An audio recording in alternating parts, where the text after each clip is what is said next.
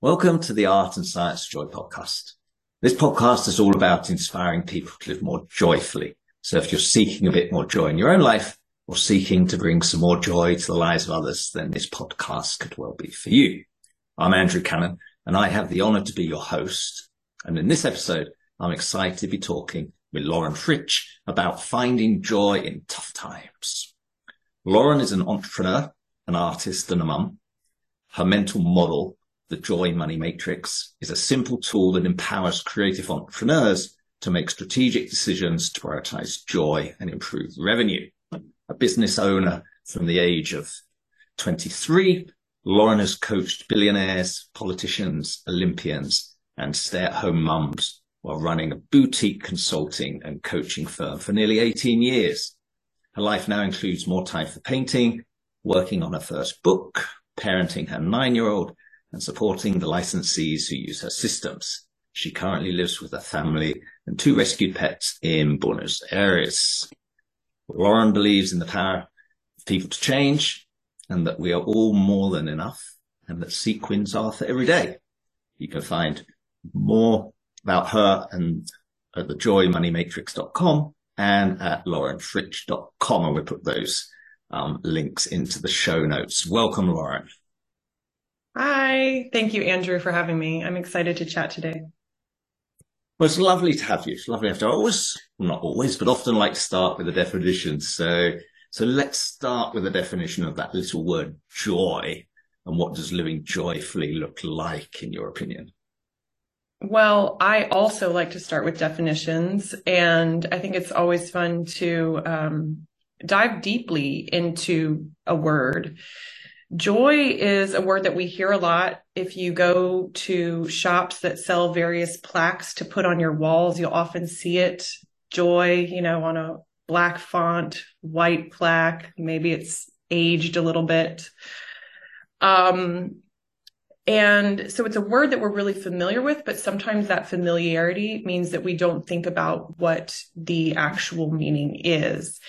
And I want to start out by saying something that might frustrate you, which is that, of course, everyone is going to have their own definition of joy, but we'll get to how you can build that in a sec. So with that caveat, let's talk about what does it really mean? And when you Google around or hit the dictionaries, you're going to see that joy is often in the same definition. Happiness is often used to define joy. You'll often see the word pleasure in definitions of joy. And those are both good words to start with, working, a feeling of great pleasure or happiness.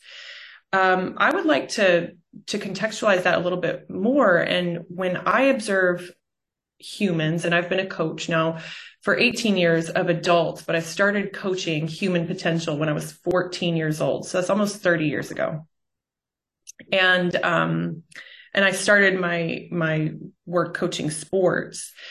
And so I've always been interested in how do we as humans grow, challenge ourselves, and change. And so I've been looking at, you don't compete well when you're unhappy, right? So I think I've always wanted to find what is the fuel that can help us enjoy this process of growth and change that is often really uncomfortable. And I think joy is one of those things. And joy for me is an inside job. And happiness is more external. What do I mean by that? Joy is usually, frustratingly so, unrelated to external stimuli.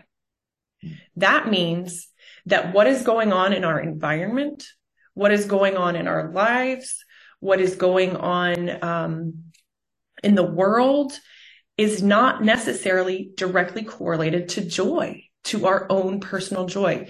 Joy is an inside job. There's a Rumi quote that I like to point to, and I think I need to pull it up so I get it right. It's here. When you do things from your soul, you feel a river moving in you, a joy. And I'm sure we'll come back to that in this conversation, but for the purposes of the definition of joy, I want to talk to you about that river. It's something that it's almost spontaneous sometimes when it arrives. And it's a feeling for me of satisfaction, as much as pleasure. And I think satisfaction is actually, for me, a better word than pleasure or happiness. And there's satisfaction there, and there's contentment. And sometimes joy is a much more amplified sensation than happiness or pleasure, right? Like, I'm eating this yummy bowl of cereal. I don't know what your thing could be, right? Like, that's fun and happy. Maybe it's joyful. But the times when I'm feeling like real intense joy have usually been not, like I said, not directly related to the external stimulus. It's more about the state of being internally that I'm experiencing in that moment. So what does that mean? I think in order for us to each define for ourselves what joy is, we have to look backwards. We have to go back to periods of time when we can say, that thing that I felt then, that was joy. That was joy. That was joy. And then get curious about it. What were the circumstances? What was going on? How are you feeling in your body? Because you've got this physiological, you've got the emotional body, you've got the psychological body. Like, there are all these things that are contributing to that sensation. And if you can start to get curious in your own life about the times that you've experienced it, then it becomes easier to define it for yourself. And that inside job is something that you then take on with a lot more knowing, because you have data to back up your hunches. And so it's not something outside. Oh, I'm reaching for joy out there. You're knowing that, oh, I can cultivate this in here. And so then you feel that upwelling of joy that we're talking about, that can feel elusive at times. Excellent. So that was a really long-winded answer, but it was, but I think it's very important because, I think we're very aligned on how we see these things. And I think it's, it can be bad news, that it's not these externalities necessarily, but I think ultimately that's a brilliant piece of news, right? That we all have the power within us to find and cultivate joy. It's not dependent upon externalities, even though we can derive joy from those, absolutely, but they're not the result of us ultimately feeling joyful or unjoyful. So we have the power, to decide whether we want to feel joyful. Although it's not always easy, we have to admit. And that's why we're talking today about hard times, and we get round to those. The other thing I thought was interesting when you talked about life satisfaction and life contentment, someone who lives in Finland, which, has for 6 years in a row been called the world's happiest nation, which is the biggest misnomer in the world, because the survey doesn't even measure happiness. It really does measure life contentment. And that's something that the Finns are very good at, of finding contentment in their life, even in the middle of winter, even in the depth of 6 months in the darkness. They can find that inner contentment, but they won't necessarily express that in what some people would call happy or external joy. So it's very interesting. But, I think words are important. And so I'm super happy we got that definition in. But let's learn a bit more about you, Lauren. Let's tell our listeners a bit more about your own life and how joy has or has not been there as part of your life journey so far. Well, the old adage of you teach what you most need to learn, right? I think that does hold true sometimes, but not always. And in this case, there have been times, I would say more so in the past decade, when I've reflected in my journal or looked in the mirror or talked to my husband or a business mentor and said, why am I the one who created this thing? What in the world? Why me? Because the disconnect between my state of being and the concept of the joy money matrix felt like there's a huge chasm. How is it that I'm supposed to be shepherding this little piece of work through the world? Right. What the fuck? And it's been really confusing. And I will say that prior to about a decade ago, that wouldn't have been a question. I am a naturally positive person. I've been in the coaching industry for so long. I had incredible success basically touching whatever, like academics, elite athletics, and then coaching. I don't know how it happened, right? I had a roster of clients that over the course of the early stages of my career that was very enviable. And yet, and so I was, set up and like had a happy life. All that to say, I also had an incredible amount of trauma, developmental trauma that I experienced, early on. And for all intents and purposes, my life as a healthy person in those first 3 decades was an anomaly, like a statistical anomaly. The fact that I could be functioning and not an addict and have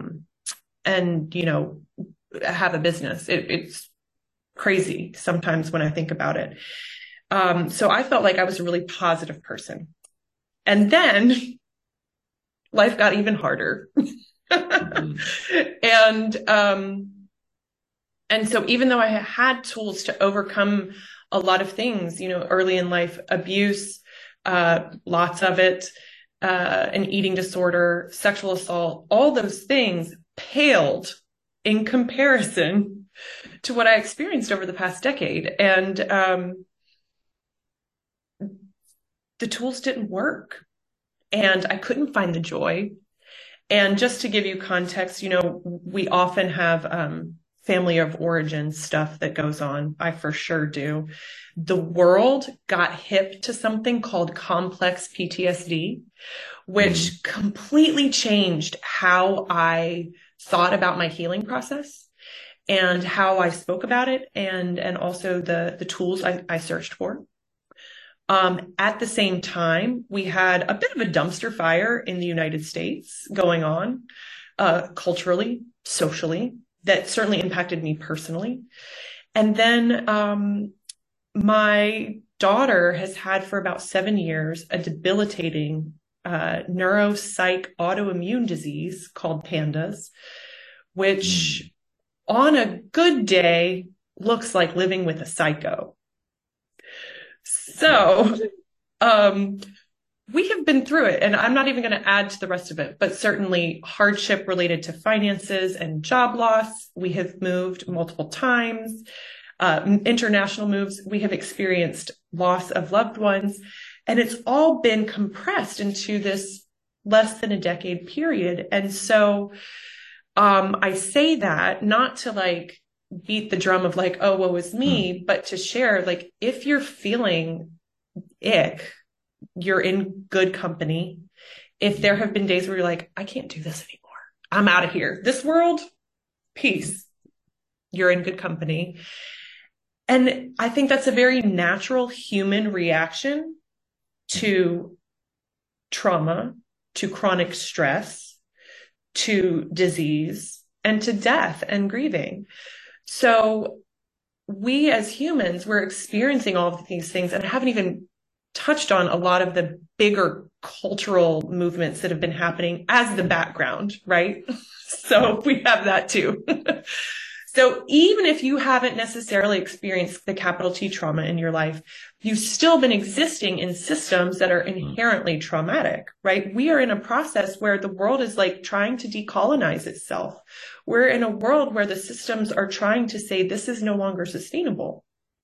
So joy, how can we come into feeling joy in this? And that has been a question that I have struggled with, I've wrestled with, and some days I lose. And I don't know that I ever win per se, but the experiences that I've had have given me so much more ability to dig into this work even more deeply. And the woman I was when I created the Joy Money Matrix, and it just celebrated a 5-year birthday, I am not the same person at all. And so how I teach it and how I empower the facilitators to teach it has also shifted for the better. And I'm sure, I mean, there's so much we can talk about, but the bottom line is that joy has not been my default state. It has been one of the greatest challenges. And I am lucky to be here. Fortunately, have great support. And hopefully some of the things that we talk about today can support anybody else who's also experiencing various hardship or trauma, and know that there's something else available to you, even when it's really, really dark. Yeah, absolutely. Well, thank you for that, for sharing part of your own journey and some of the trauma and challenges that you face. And I love what you said about, not being alone. I think sometimes we can get caught up in the feeling of why me, if this is unique, this thing happening to me. And I think there's great solace to be taken in that these similar things are happening to so many people so much of the time that we're definitely not alone. And having a support network that you talked about of people that can appreciate and realize that it's certainly a great help to many people on their journeys. And you also talked about the societal challenges, and we'll get back to those in a moment.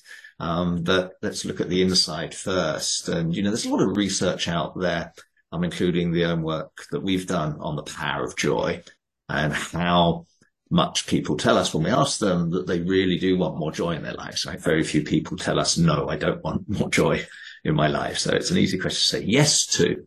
And we also know that even though joy is individual, the overarching recipe items are the same that are available to everybody. So on a real macro level, you could say, your well-being, your sense of belonging, your impact on other people or on the planet, as well as fun, are some of those core elements that everybody can tap into to start building their own recipe for joy. So that's all there. And so everybody wants it. It's reasonably easy when you put it down on paper like that. You do a little framework, a few boxes, a few dimensions, all good. And then the reality is people struggle.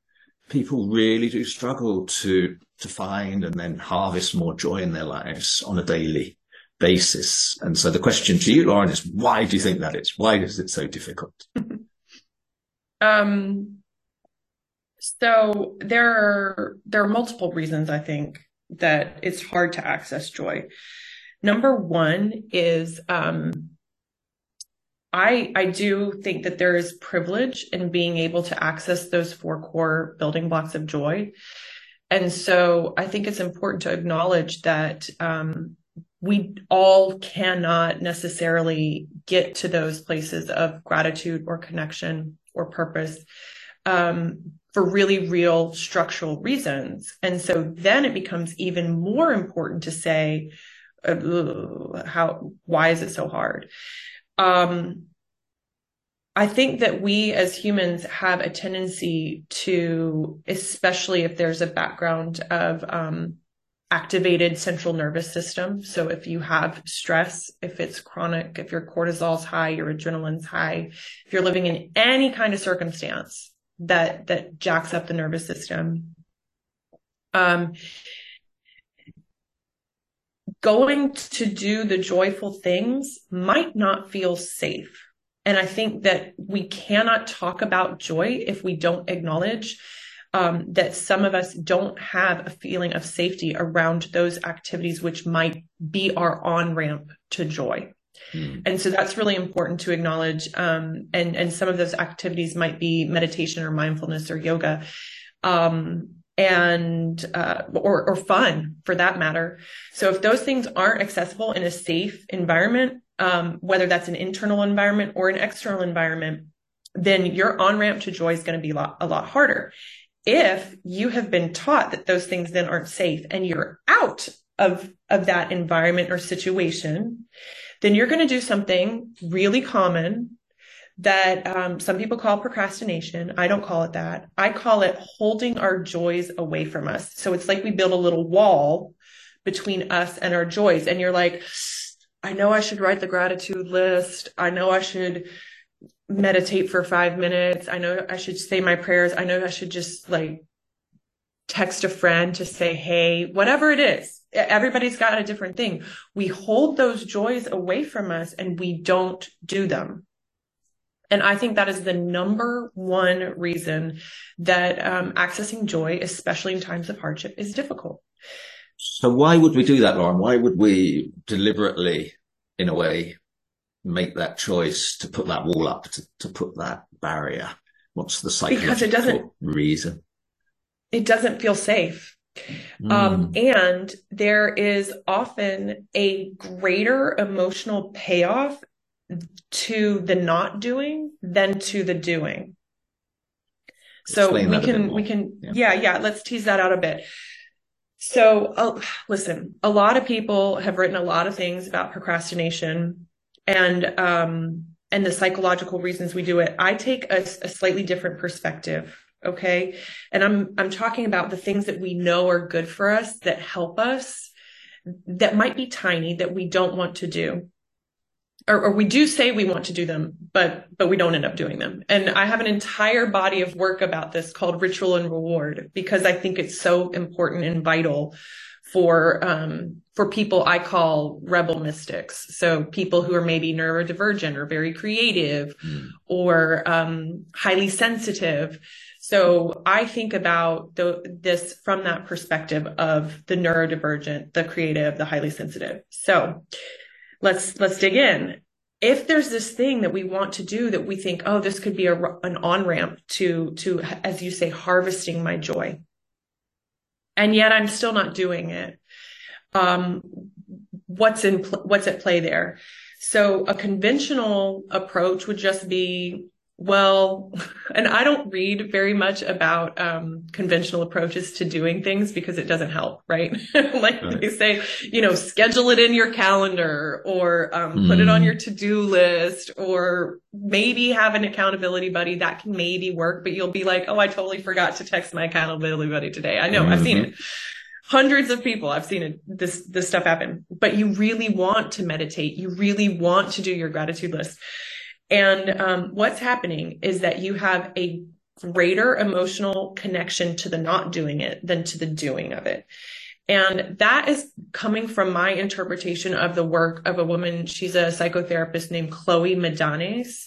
And she partnered with Tony Robbins actually a long time ago, but she's evolved her training. It's the Medanes approach to helping people change. And she talks about us having 4 human needs and 6, and we have a top 4. And if one of these activities satisfies 3 of our top human needs, we're going to be really bonded to that activity. So if you're getting a lot out of not doing something, maybe it keeps your system activated and that's what you're used to. Maybe you're used to an inner monologue that's always like, I don't have enough time. I don't have enough time. I don't have enough time. Then you're used to that. Maybe not doing it means, oh, I'm so busy. I'm so busy. And you're really just joined to that identification, right? Of being busy. There are many, many reasons that we could get more out of the not doing than the doing. And they're going to be individual for each one. And some of them could be quite deep and some of them could be quite emotional. So as you're thinking, okay, what's really going on here? Do I want to be the meditator or do I not want to be the meditator? Do I want to do my art every day or do I not? It helps to get underneath the hood a little bit and be like, what am I getting out of not doing this? And just ask that question. Start there and be really, really gentle, because again, we have really good reasons for why we're doing these things. And it's helpful not to startle us. The internal self. Yeah. No sudden movements, okay? No shock to the system. No. So if you're holding your joys away from you, know that there's a really good reason, and start with the question of, what am I getting out of not doing it? I love that, Lauren. I love that thought of turning that question around, because, sometimes I'm looking at it like I used to do, the gym used to be my thing. And, classic of having the gym bag in the car and finding a million reasons why I shouldn't stop today, but I will tomorrow. and to keep it in the car. But I never did what you said back then of thinking about, well, why am I doing this? What am I getting out of not doing this? And I think if I'd done that, that would have helped me then build a routine that would work for me. It's definitely a good place to start. And like I said, there's a whole other way to approach getting things done when you are not super linear and left brain. But that will be coming out next year in my book. So, well, we're looking forward to when's that due out? What's the title? I think we're gonna it's called Ritual and Reward, and it's how rebel mystics can stop procrastinating, get more done, and bring sacred reverence to their daily round. Love it. I love that term, rebel mystics. Beautiful. Thanks. Beautiful. And you said it was coming out roughly when? I know it's a thing. Next fall. And if it doesn't come out by next fall, then they'll do it for January, Christmas to January for all like the New Year's. All right. Well, we'll keep our members up to date and we'll let them know when it's coming out for sure.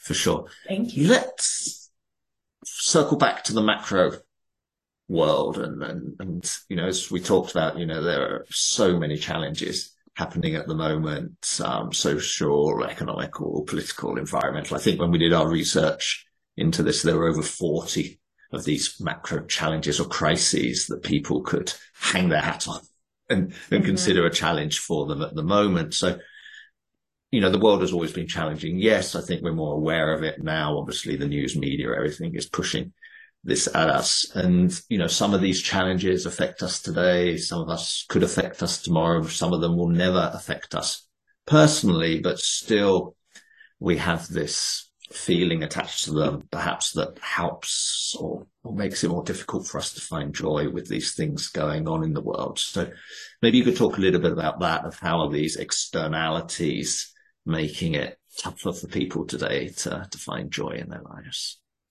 I think it's really easy to spend time in despair about the state of the world. And anybody who is empathic is going to feel that more deeply. You're just going to feel it in a different way. So I think two things have to be in play. I think one is, in order to be able to continue to find joy, is to look for the bright spots and look for the people and the movements who are doing good work to benefit the whole, right? I think that's one of the first things we have to do. The second one is to really invoke the non-dual perspective of yes, and there is a lot of crazy stuff happening, and I still get to have a productive life, or I still get to do this, or I still get to have an impact in this way.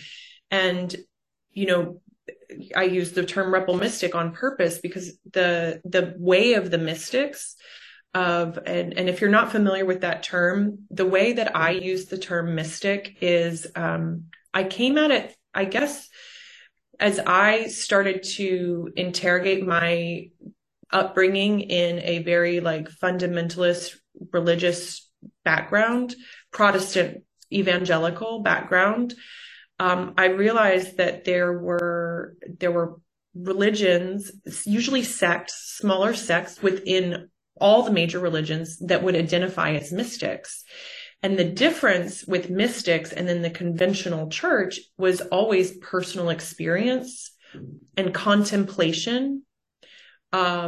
And so there is and then connection and community was a big part too. So you have people who were committed to having a personal, one-on-one, direct, non-mediated by religious, people, experience of the divine, who also, spent time in contemplation and meditation, and who also cultivated a there are the Sufis, in Islam, there are the Kabbalah is in Judaism. You've got Christian mystics through, through time. There are mystics in lots of different religions. So it's not a doctrine or a dogma. It's more about empowering the individual within the context of community to say, I'm going to experience this. And the reason I think it's important to have that concept of the mystic when answering a question about the disaster that we experience in our world on a micro level and a macro level is because I don't think that we are equipped out of the womb with tools to get our arms around the suffering that we now see and are bombarded with because of technology.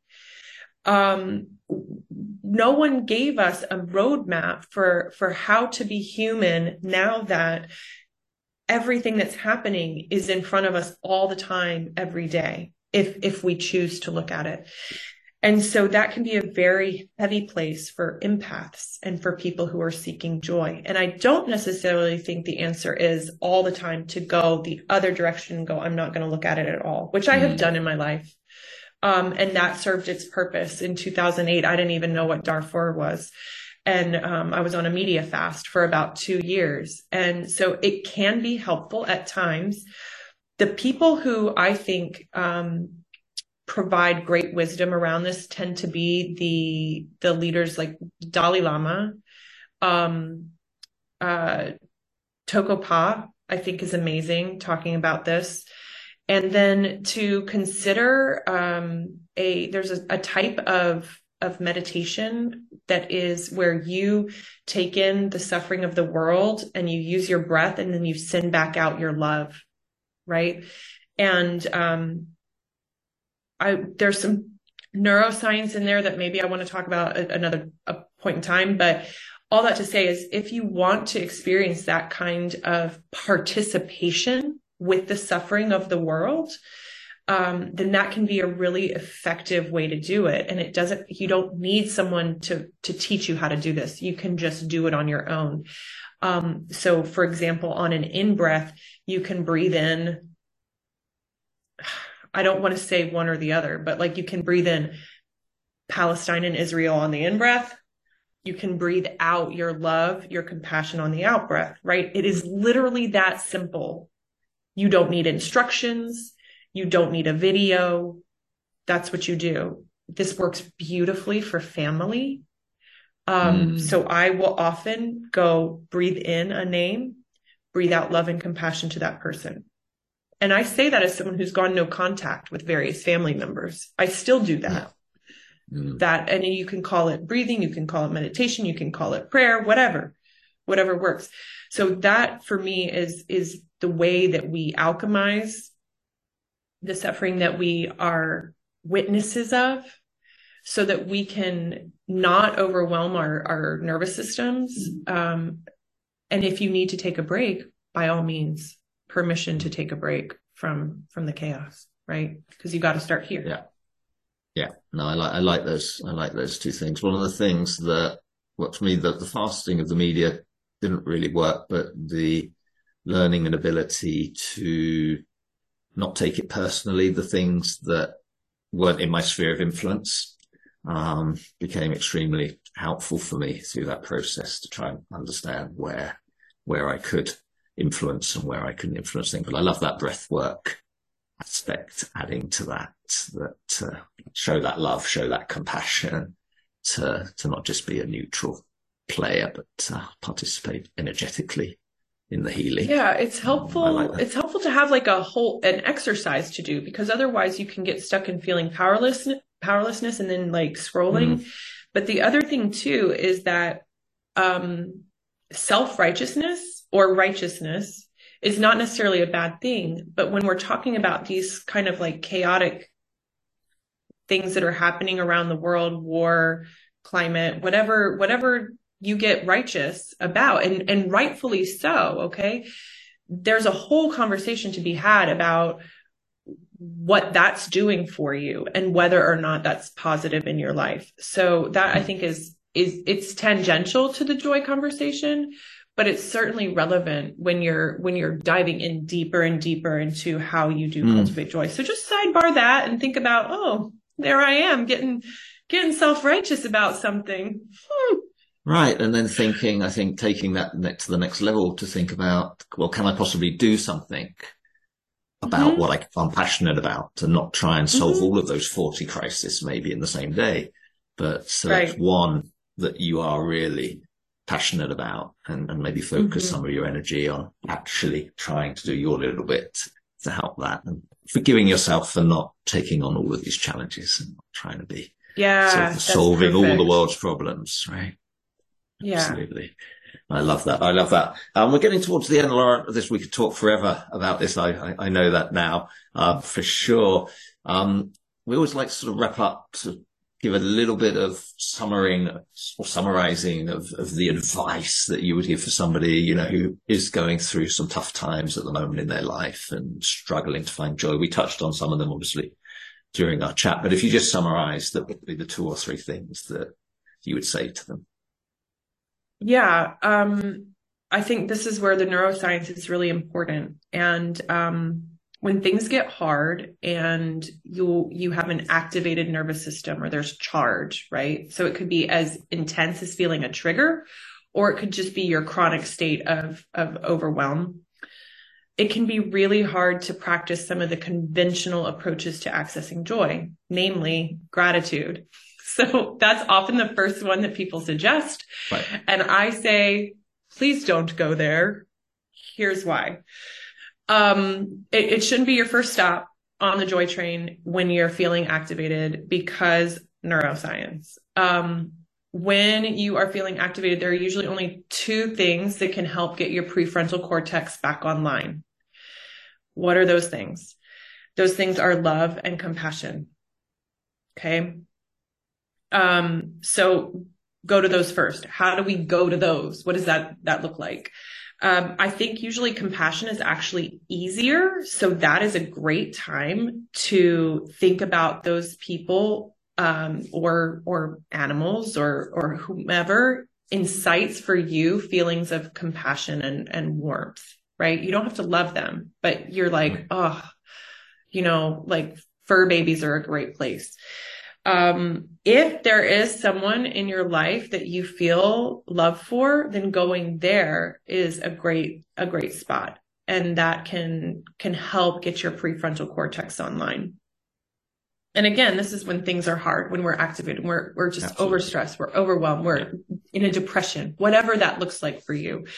And I remember when someone suggested to me, oh, make a gratitude list. And I was like, fuck off with your gratitude list. That is not on my agenda. And I was like, mad. I got triggered, right? Totally triggered. But I learned later why that was the case, why that felt so far away from me. And it sounds super cheesy, but if you've ever heard of heart math, or if you haven't, go check out the research. But the heart actually has incredible electrical charge, right? And it keeps our bodies going. And so it sounds cheesy, but one of the ways that I get my prefrontal cortex back online after I've been activated is hand over heart, and what heart math calls heart breathing through your heart. So instead of breathing through your nose or your mouth, you like visualize heart breath, right? So you can see the expansion and contraction of the breath from the heart center, from the heart space. Love it. That will get you into love and compassion. So that's cool. And if you're super activated and joy is nowhere to be found, don't worry about taking deep in breaths. That can be counterproductive to what you're trying to do. Actually focus just on a really long, nice out breath. You're going to automatically breathe in whichever way you need to. Don't worry about it. And you can do that through your heart. I think there's also more to be said, but it's not quick. So I'll skip it today. About the practice of acceptance of whatever is the heaviness that we have. And I am still building my acceptance muscle. I'm really bad at it. I at times hate it. And yet I know that that's a big piece. And so, acceptance, you're going to be like, you're some lady on a podcast. You're telling me to accept this like really shitty situation.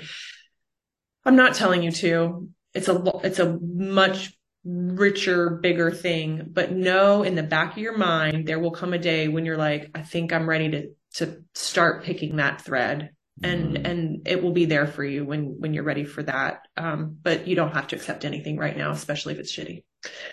And finally,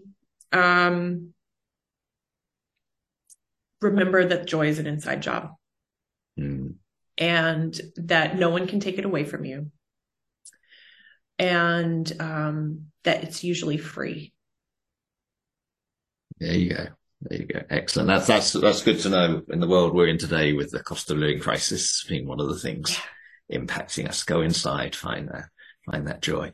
And yeah, I think we'll circle back to acceptance and maybe even forgiveness, and forgiveness of self, even as maybe another topic that can be definitely a path to joy, out of darkness. So we'll leave that for another time. So finally, back to joy. Quick question we always ask our guests, Lauren, what brings you joy?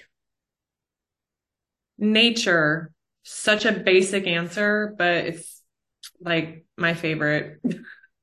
It's beautiful. It's a one-word answer. Yeah. It's an answer I will say, and I can say, I do like sparkly things. So they also sequins give are for me every joy. Day, right? Sequins are for every day. I love sparkly things. But yeah, nature is my jam. Well, we can put those two together. So when the sun sparkles on a stretch of water, that's purely magical to sit there and reflect upon the beauty of that. So thank you, Lauren, for joining us today. It's been a real pleasure and a joy chatting with you. And I hope you, our listeners, have enjoyed this podcast episode as much as I have. And I hope you've been inspired by Lauren to find joy in your life, even when times are on the tough side.